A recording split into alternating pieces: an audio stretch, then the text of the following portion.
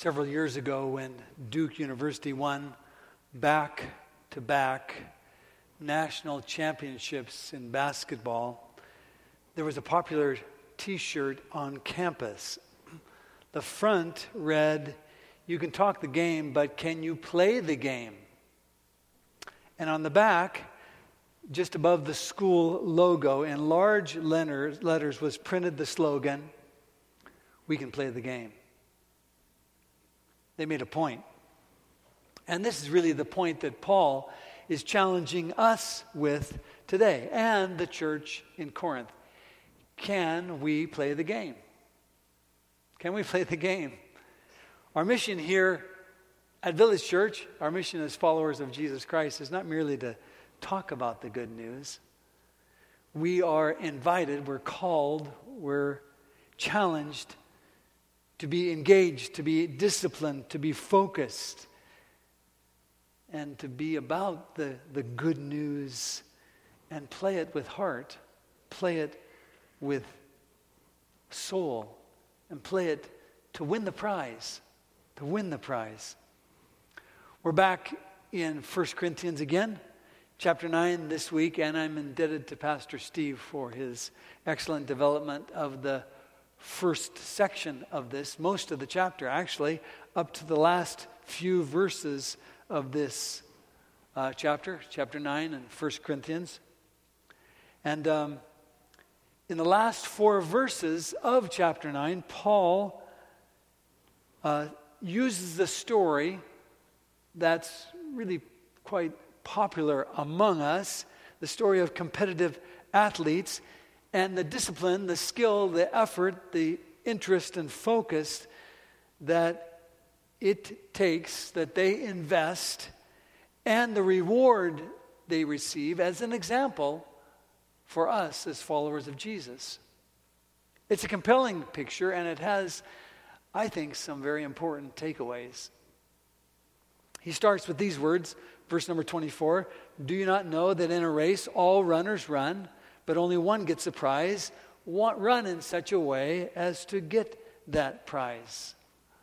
Now, I don't know how it works for you, but for me, I am inspired by the dedication of men and women who devote themselves to being the best at something in the world. The best. I suppose that's one of the reasons why the Olympic Games remain a perpetual fascination for us, and not only for me, but for millions of people in the world. The image of a man, a woman, giving everything they have, everything they are, everything they possess, every bit of their energy, not just for a moment, but for years, pushing to the very edge of human ability, that pulls our attention, that pulls our admiration. And that's what Paul uses in this passage as an example for us of following Jesus. The Christian life, basically, Paul is saying, is not a cakewalk. It's not something that asks nothing of you. It's not about me. It's not a focus on my own things, my own self-gratification, doing whatever excites or titillates me. Rather, Paul uses this metaphor as a vivid reminder that Christianity is about discipline, it's about focus, it's about things that really matter and giving it our best, our brightest. He says, again, don't you know that in a race all runners run? And then he exhorts us, run in a way such as to get the prize. Now, when Paul said these words, he was in context saying them to a group of people that knew very well athletic games. Corinth was the site of what's called the Isthmian Games. They were named after the isthmus on which Corinth was situated, that stretched between the basic part of Greece and Asia Minor. These games, the Isthmian Games, happened every other year. And by the way, the Olympic Games, which were happening in the time of Paul, happened on the alternate year. So on one year was Olympics, and the second year was the Isthmian Games. And the Isthmian Games included running, wrestling, boxing, and throwing the discus. 4 events. Our Olympics today are a bit more complicated with over 100 events. But Paul knew about them. In fact, I'm maybe stretching things a bit. He may not have, but I can't help but think that he had possibly witnessed a competition or two, and maybe the ones he specifically refers to when he speaks to the church in Corinth in this passage. Running and boxing. And Paul's point is that the Christian experience is something like an athletic competition. It's like the Isthmian Games. In them, however, in the Olympics and the Games in Corinth, only one winner, only one person rose to the top. Everyone ran, everyone boxed, everyone wrestled, everyone tossed, but only one received the prize. Paul's point, first of all, is that the Christian race is not like the Olympic Games. The Christian race doesn't have a first, second, third, or fourth place. The Christian race is not an exclusive event. The Christian race invites everyone to be involved, and everyone who runs, everyone who finishes, wins. And his point is that we should run the race to win the prize. Run to win, he says. Give it your best. Be earnest. Be as earnest about running the Christian race as these athletes are about running their race, about competing in their event, and about winning in what they're challenged in. Now, only one of them gets a prize, but they all do their best. Recently here, the Tour de France concluded. I don't know if any of you followed it. I did. I didn't follow it that closely, but I did watch the highlights each day, or at least some of the days, of this 21 segment event that happens over 23 days. The Tour de France is called the world's most prestigious and most difficult bike race. The Tour de France. It's called the crown jewel of the World Tour calendar. The Tour de France. 21 days of over a 23-day period covering 2,200 miles. Now that's over 100 miles a day, going as fast as you can on a bike, not just on the flat, but climbing the mountain chains of the Pyrenees and the Alps, climbing at a faster rate than I can even ride my bike on the road on flat ground. The average speed of the riders in the Tour de France, of the winners in Tour de France, is 25.9 miles per hour. Now you might say that's just poking. It's not poking. This week, the pastors in the Upper Columbia Conference enjoyed a few days at Camp Maivaden. And on Monday, Tuesday, and Wednesday, I woke early and rode around Hayden Lake. It's a 23.6 mile ride. And that 23.6 mile ride took me 1 hour and 37 minutes, 1 hour and 36 minutes, 1 hour and 35 minutes. Every time, every day, I gave it my best. I tried my hardest. I pushed. I said, a little harder, a little more. Take a little time off. I tried. You know what my average speed was? A whopping 14.7 miles per hour. I was trying my hardest, and only for 23 miles. These guys are riding over 100 miles and averaging almost 26 miles per hour. Now, I did go 26 miles per hour downhill on a number of occasions. But to me, these athletes that compete in the Tour de France, They are amazing young men. It's a men's race. And they come to the race as fit as they possibly can. And also with the most positive attitudes that they can. There are 22 teams that are, 20 to 22 teams that are involved. Each team has 8 riders. And every rider has to be truly selfless at the tour for their team. Selfless.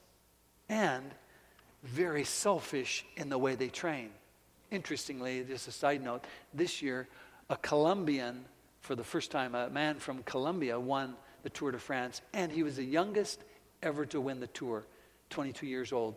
And by the way, his team, this is a side note, his team, he was not the rider that was expected to win, and the riders help the main rider. That's what the 8 people on the team are for, to help the top guy. Well, this guy was not the top guy, but he did win the Tour. And there was a little bit of jostling around for that as the Tour went on over the days. But every rider has to come truly selfless for the team and truly selfish in the way that they train and prepare. They do everything they can to win, to ride, to be fast. And training for the next Tour de France will start in just a few weeks for next summer. From September all the way to July. Because they want to be in tip-top shape when July comes. When I think about that, I think about my own dedication to God. And I compare it. I compare their dedication to the way I carry the good news, to my calling as a follower of Christ. And I say, am I as rigorous? Am I as determined? Or am I more like the spectators that lined the Tour de France route and cheering those riders on, rooting from the stands, but not really a race-ready participant? That gives me pause to think. Christianity is not like the Tour. Everyone who signs up, everyone who takes a number, everyone who stays in the race wins a prize. And by the way, the deacons have some little, this is kind of a corny, but I'm a bit corny as a preacher anyway, so you're going to get a handout right now so the deacons can do this while I'm preaching. This is like a bib. If you've ever run in a race, you receive a bib and it has a number on it, and you'll be able to figure out what your number is here in this bib, and this supposed bib says running to win. It has a spot for your name, and I'm going to ask you to make a commitment when we finish today. So just take that in your hands and just pretend like you're signing up, huh? You're signing up for this race called Christianity, running the race. You're going to take a number. You're going to be out there. And by the way, there's room for you. There's room for everyone. And I also have a little secret for you. You can't fail. You can't if you run the race. But you got to run the race. You've got to sign up. You've got to prep up. You've got to show up. You've got to give it your best. Now you might say, why? Why do I need to? Do I have to? Why should I if everyone gets the prize? I mean, if it doesn't matter and everyone gets the prize, what motivation would there be to try harder, to prepare more earnestly, to run more ardently? Harder in the Christian race isn't going to get you a shinier crown, okay? Harder isn't going to cause you to outdo others, because Christianity is not a competition against others in the race. My effort in the race doesn't mean that I'll get more gold. My effort in the race doesn't mean that I'm going to get a higher standing. So you might say, why should I give it all the effort? Why not just join up and just come along? Well, like Paul says, it's because of the prize. The prize. Athletes, they're in it for the prize. They go through intense hardship for the prize. They they submit themselves to a regime of diet and exercise and training. They push their muscles to the utmost capacity and even beyond. They endure excruciating pain and fatigue, all for the hope of winning. All for the joy, you might wonder what kind, but joy of competing. All for, well, really just some withering leaves of trees and plants. That's what it was back in those days. It wasn't an Olympic gold medal. It was just a wreath of an olive tree branch for the Olympics and for the Isthmian Games. It was a celery stalks wound together. Can you imagine that? I mean, what kind of a prize is that? But Paul compares it to the imperishable wreath that we have as followers of Jesus Christ. The imperishable wreath, the joy, the hope, the prospect of eternal life.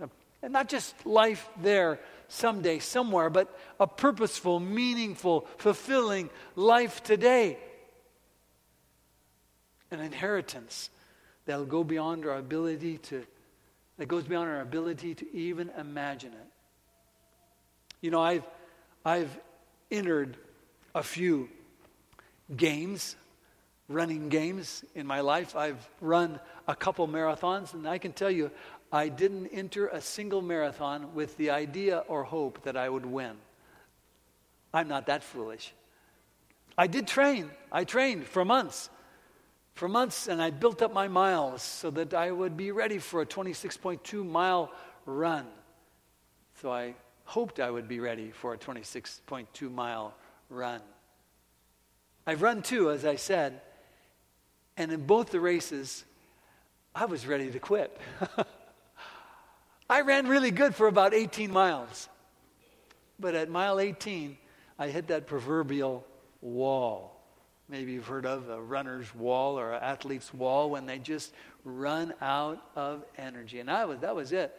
In fact, my first marathon, I had visions that my wife somehow would arrive right there at the side of the road. I was really dreaming this. This was a crazy dream. But my wife would arrive right there and just pick me up alongside the road. I was longing for that. It didn't happen. But I never once competed with the idea that I would win the race. But I entered. Paul says everyone who competes in the games goes into strict training. 1 Corinthians 9:25. And Paul uses here some interesting words. And the picture he gives us is one of intense effort. The phrase used for those words, strict training, has the Greek word agonizo in it. Does that remind you of any English word? Agonizing. That's what it was. Agonizing. That's what these athletes do. They submit themselves to an agonizing experience of training, of exercise. They agonize over self-control in their bodies. They discipline themselves and restrict their dire desires and wants so that they might achieve the most. They hold back on any indulgence that might hinder their race.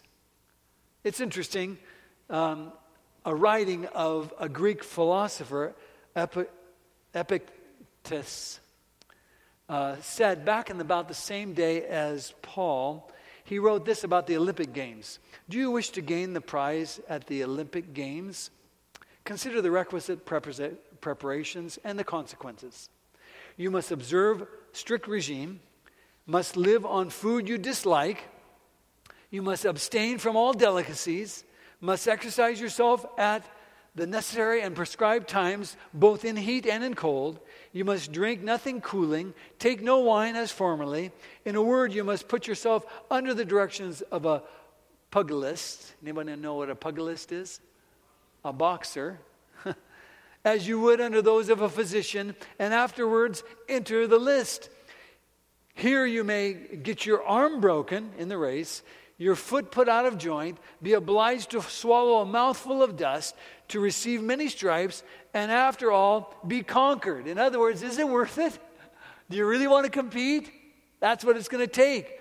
Every athlete goes through painful preparation for competition. The New King James puts it this way: everyone who competes for the prize is temperate in all things. We don't know what that word temperate means, right? Temperate means being self-controlled, being disciplined, being focused on a goal in all things, in all ways. We're temperate. And that temperance is all-consuming. It's focused on the goal. Nothing is barred from our effort to win the prize. These world-class athletes that do their best in competition, they measure everything. They measure what they eat. They monitor their sleep. They control their thoughts. Everything is scrutinized for one goal: optimal performance. Everything. Everything. You have to want it so bad that you eat, sleep, breathe, and even dream it at night. And you have to live the rigor of the workouts and training almost every day. There's all sorts of training: flexibility training, strength training, endurance training, and one competition after another, over and over, again and again. And Paul says they do this to gain a crown, a trophy that only lasts for a season. Verse 25, they do this to get a crown that will not last, but we do it to get a crown that will last forever. As I mentioned to you, the crowns that were given in the Olympic Games weren't gold plaques. They were a wild olive branch wound up in a wreath. And in the Isthmian Games, it was a stalk of celery wound together. Can you imagine that? These goals, these trophies began to wither as soon as they were pulled from the ground or cut from the tree. And these athletes, imagine it, push themselves to the limit in their training and competing for a pathetic crown of wilted vegetables. And Paul says, how much more should we give our best? Our best. How much more should we maintain our best self-discipline for something that's not just a vegetable that's dying, but for something that will last forever? Last forever. An incorruptible crown, he calls it. Incorruptible, forever. A forever inheritance in heaven. You know, I am so moved emotionally when I watch the Olympics and I see an athlete from the United States step up onto the podium and glow in the music of the national anthem, and they're awarded this honor, this crown, the Olympic gold. But you know, that's just perishable. That's here today and gone tomorrow. It's only for a season. And Paul brings home the comparison. He says, now they do it for a perishable crown, but we for an imperishable. How much different is that? Paul says, if athletes are willing to endure all this just for that measly crown that quickly fades, how much more earnest should I be in my striving, in my focus, in my earnestness, in my desire? How much more should I be for the crown that God gives it, that God offers me? Our prize is eternal life.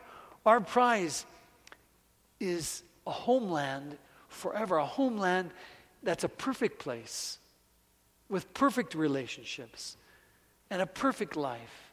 And it just isn't for the then, it's for the today. I remembered back in the 2016 Olympics when Katie Ledecky, the swimmer, finished the 200-meter freestyle by 25 1/100th of a second, 25 1/100ths of a second. She won gold by 1/4 of a 100th of a second. Not something, or 25 1/100ths of a second. And when she was asked later by someone who interviewed her about that win, Katie said, I have never come so close to vomiting in the water as I did right there. Vomiting in the water. Can you imagine that? Pushing yourself so hard that you're ready to vomit. Most of us are afraid to push ourselves so hard as to sweat a little bit. Paul is telling us something, isn't he? He's telling us that salvation is worth it. Salvation is worth an investment. Salvation is worth my time. Salvation is worth my focus, my attention. Salvation is worth pushing myself a bit, not because I want to be saved, but because I am saved. That's what he's telling us. Salvation, he's saying, is not some kind of an automatic reality. It's not like you say yes to Jesus at 10 and everything falls into place from then on forevermore. Amen. It's not the way it works. He's not saying that. He's not saying that everything will just fall into place without any investment required. Now, I don't mean to imply that your effort is going to save you. It won't. But it sure helps you keep on track. Sure helps you get there, doesn't it? It does. So Paul compares the Christian life to an athletic competition because he wants to illustrate the importance of an extent to which believers are called to do all they can. All you can, all I can. To exercise self-discipline, self-control, to give up rights and privileges regarding diet and lifestyle and things that I think are so important, all in order to reach the goal, to win others for Christ, to be in loving relationship with others in the community. It's such a minor thing when you compare the two, the goal that God offers us. And, well, what do we have to give up in exchange? Eating and doing as we please. Compare that to the prize set before us.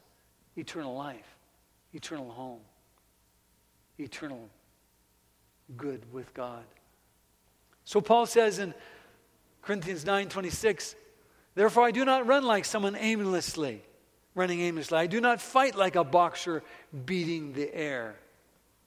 You know, it's interesting, in the foot race, in the Isthmian Games, however many ran, only one could have the prize, no matter how strenuously they trained. Same way in Olympics, same way in any race.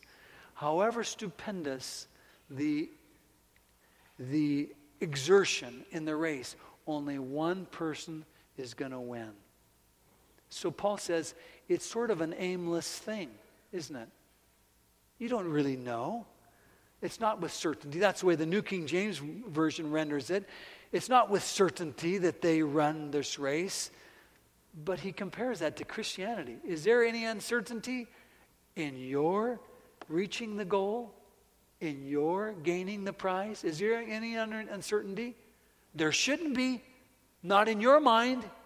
There shouldn't be. You should have the assurance of life eternal in Jesus Christ because you have Him as your Lord and Savior. That's what Paul is saying. You shouldn't have any uncertainty. As Christians, there's no aimlessness about this. If you run, you're going to win the prize. That's the good news. But you got to run. You got to run. And that word aimlessly in the New International Version and uncertainty in the New King James can also be understood as ignorant. Now, what that means to say is that runners ran ignorantly. They didn't know what the prize was going to be. They didn't know if they reached it. But I know, you should know. You can have assurance that the goal is yours in Jesus Christ. You can have assurance because you know the power that's available to you by His Spirit. You should know, you can know that all things are possible for you in Christ Jesus. We can know that. I don't exert myself for nothing. I know that my aim and my attention, when focused on Him, will bring about an end, a good end. Paul had a grand and glorious future, a consuming goal in life.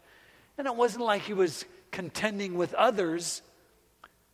He was just wanting to do his best for everyone.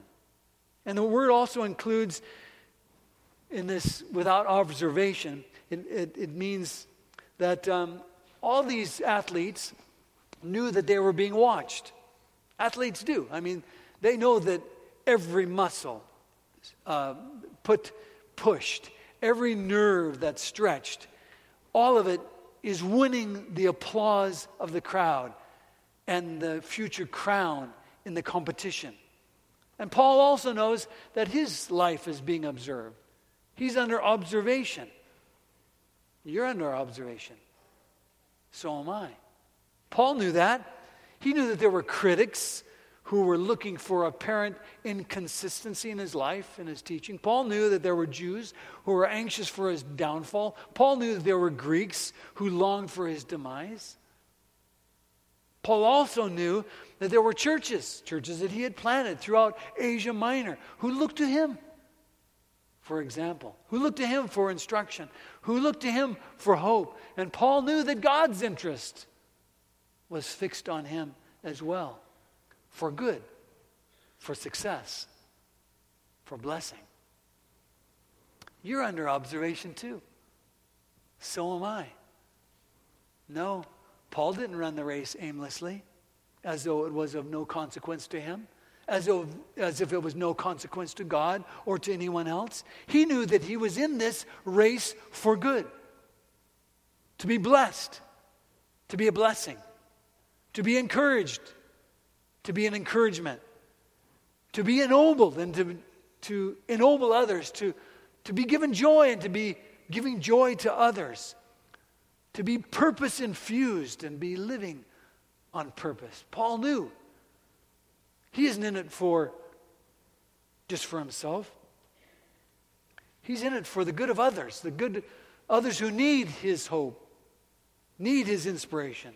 He's in it for the glory of God, for his honor. He wants God to be honored in all that he does and all that he says. He wants God to win. He wants God to be given the honor. He knows that the path he walks, the advice he gives, the justice he promotes will bring honor to God.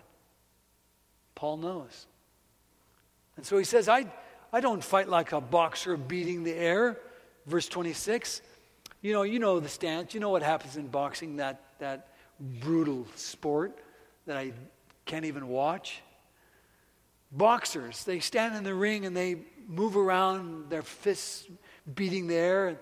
They do a lot of that in preparation, swings and hits, and they hit in mock battle all sorts of things in the air, punching bags, sandbags, all sorts of things. And before the contest commences, they're in the ring bouncing around, and even once the fight begins, they're swinging so many swings, and only a few of them land on the mark.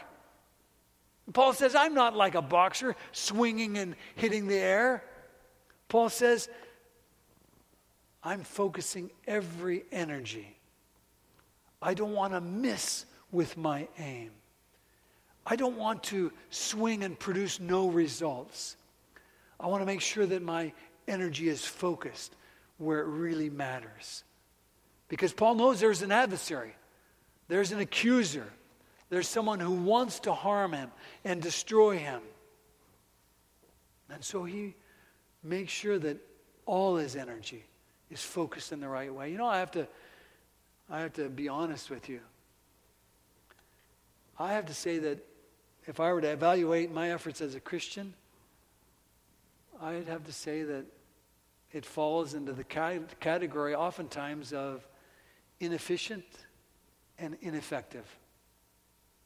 Really. I'm sold out on morning devotions. I do it every morning. Every morning I open my Bible and I read and I pray. But I have to just be honest with you. I may be devoted to that, but I'm really kind of soft on making sure that I connect with God. Sometimes I just read and I'm done. And there's really been no connection. And it's like I've just hit nothing but air. Paul says, I don't do that. Paul says, I make sure. I make a commitment to memorize special verses from Scripture that jump out at me. But I may get it done. I may memorize that verse, but often I don't remember it for long. It's not there in a month. I'm great at seeking and seeing the lack in others. I'm great at registering faults and failures. I'm great at pointing out heresy. I'm good at fixing my attention on minors in my life and ignoring and excusing and evading majors in my life. I can really quite easily ignore big stuff like friendship, like justice, like mercy, like love. That's the big stuff. And God puts his finger on those things to me quite often. My life, do I give it the purpose that I should? I want that. I want to be in this race. More than anything else, I want that. I want that to be my goal. That is my purpose, my destiny. I want Jesus to live his life so purposefully in me and live his life through me. I do. I want his Spirit to direct me. I want his power to strengthen me. I want him to fill me. I want him to use me for his glory, for his honor, for helping others know him too. I want that more than anything. I want to live winsomely, effectively, honorably, truthfully. But I face an uphill battle. And that battle is not just out there in the world of people. That battle, even more so, is in here, in the world of my own cravings, my own hurtful desires, my own addictive urges, my own destructive tendencies. Paul says, verse 27, No, I strike a blow to my body, and I make it my slave, so that after I have preached to others, I myself will not be disqualified for the prize. He says, I discipline my body. I put blows to my body. I stay away from foods that, and I do, I try. I stay away from foods that undermine my health and my body, my mind. I try to make sure that what I quench my thirst with is not just an indulgence of my desire. I eat for physical endurance and strength and mental clarity. I want to monitor my mind and my body, replenish it with sleep for optimum performance. That's what I want, to subordinate everything to one thing. The race. The race. Knowing God and being known by him. Living life as a powerful witness of his kingdom. That's what Paul wanted. That's what he encouraged the church in Corinth with. And that's what we are encouraged with today, friend. How about for you? It should be noticed also that Paul in this passage isn't pitting the body against the spirit. In other words, there's no mind-body, body-spirit dichotomy. Paul talks about all that he does to his body because he knows that there is a connection between body and spirit, mind and physical strength. The object is not to just practice self-denial for the sake of self-denial. The object is not to be practice abstemiousness for its own sake, but rather he says, I make my body my slave. I manage it. I manage the physical in order that I might better do the spiritual, the relational, and help others. In a recent Union Bulletin issue, they had the story of Craig Schwinn. Maybe some of you read about that story in the perspective section. Craig Schwinn, who completed the grueling Tour Divide, I didn't say Tour de France, Tour Divide, a 2,745-mile bike pack race. Bike pack, that means you're taking your tent with you. He started on June 14th in Banff, Alberta, Canada. And he finished in Antelope Well, New Mexico, on the border of the United States and Mexico. That's a long race. He climbed 175,000 vertical feet. That's 12 Mount Rainiers, just to let you know. 12 Mount Rainiers. He crossed mountain passes. He endured snow. He endured ice. He endured trails so rocky and steep that he had to get off and push his 50 pounds of bike and gear up hills for miles. He endured winds so strong that he wanted to curl up on the ground and cry. Imagine it. And his food, he didn't carry his food. Instead, he depended upon high-calorie food that he'd find along the way. And what was that? Garbage. But he had to eat it. He knew that would be a part of it. And so he did high-calorie food for 25 days from convenience stores and fast food joints like 79-cent burritos. How'd you like that? Not just one, but many, many, many every day. And all this for a race, the Tour Divide. A race that has no entry fee, it has no prize, and receives very little attention. I never heard of it in all my life. And when asked about this race, this is what he said at the end of the race. Why, Craig? Why did you do this? This is what he said. I was the luckiest guy in the world. I'm the luckiest guy in the world. I got to stomp on my pedals for 12 to 18 hours a day. Who gets to do that? Someone needs to take his temperature. Who gets to do that, he says. Now, compare the two, if you wouldn't mind here as we conclude.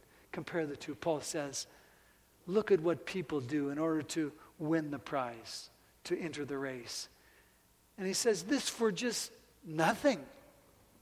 Just for some burritos for 25 days. Paul says, compare that to the prize that we have as followers of Jesus Christ. So, I want to challenge you today, friends, as I am challenged. I've been challenged by this verse, and I've given you this little piece of paper. Do with it as you wish. But if you'd like to, there's a spot for your name. If you want to say, Lord, I want to be in this race. I want to make this for real. I'm going to be a part. I'm not just going to be a spectator. I'm not just going to be someone in the stands cheering others on. I'm going to give it my all. I'm going to give it my best. I'm going to do everything I can. Not because I'm trying to earn something with God, but because I want to be about this great joy of knowing Him, following Him, sharing Him with others, and going to live with Him forever. I want to be about this with my whole being. Do you want to say that this morning? I want to say that. I want to be a part of that. That's who I want to be. That's what I don't want to just be limping along. I want to be in this for real. For God's glory, for His honor. And if your heart is there with me, put down your name right there and say, this is what I want to be about. This is my commitment, Lord. to be about this race that you have invited me to be a part of today and tomorrow and the next day and every day until he comes back. Not for my glory, not for my achievement, not because I'm trying to earn something, but for his glory and for sharing the good news with others so that they can be a part of this joy themselves. Would you do that with me? Would you put your name there and just say, yeah, this is who I am, who I want to be for God's glory until he comes back. Let's pray. Father in heaven, thank you so much for your goodness and mercy to us in Jesus Christ. We are in a race, and the race is all-consuming. But sometimes we have not been about it as we should or as the race deserves. We see what other people do here on earth to earn just a withering wreath or a piece of metal or nothing at all, just to be in the race. We see what others do in their effort, in their energies, in their attention, in their focus. And it really is an inspiration for us today that it would be well for us to be a bit more about this race that you've invited us to be a part of. A race that you promise us we will win. We will win if we just enter, if we just run, if we just put our hand in yours. So we're doing that today, Lord. We're putting our hand in yours and saying, with you, Lord, all things are possible. May we run this race. May we do it for your glory. May we bring others with us, with a share, with a word, with a smile, with a meal. And may we bring you honor until you return is our prayer. In Jesus' name.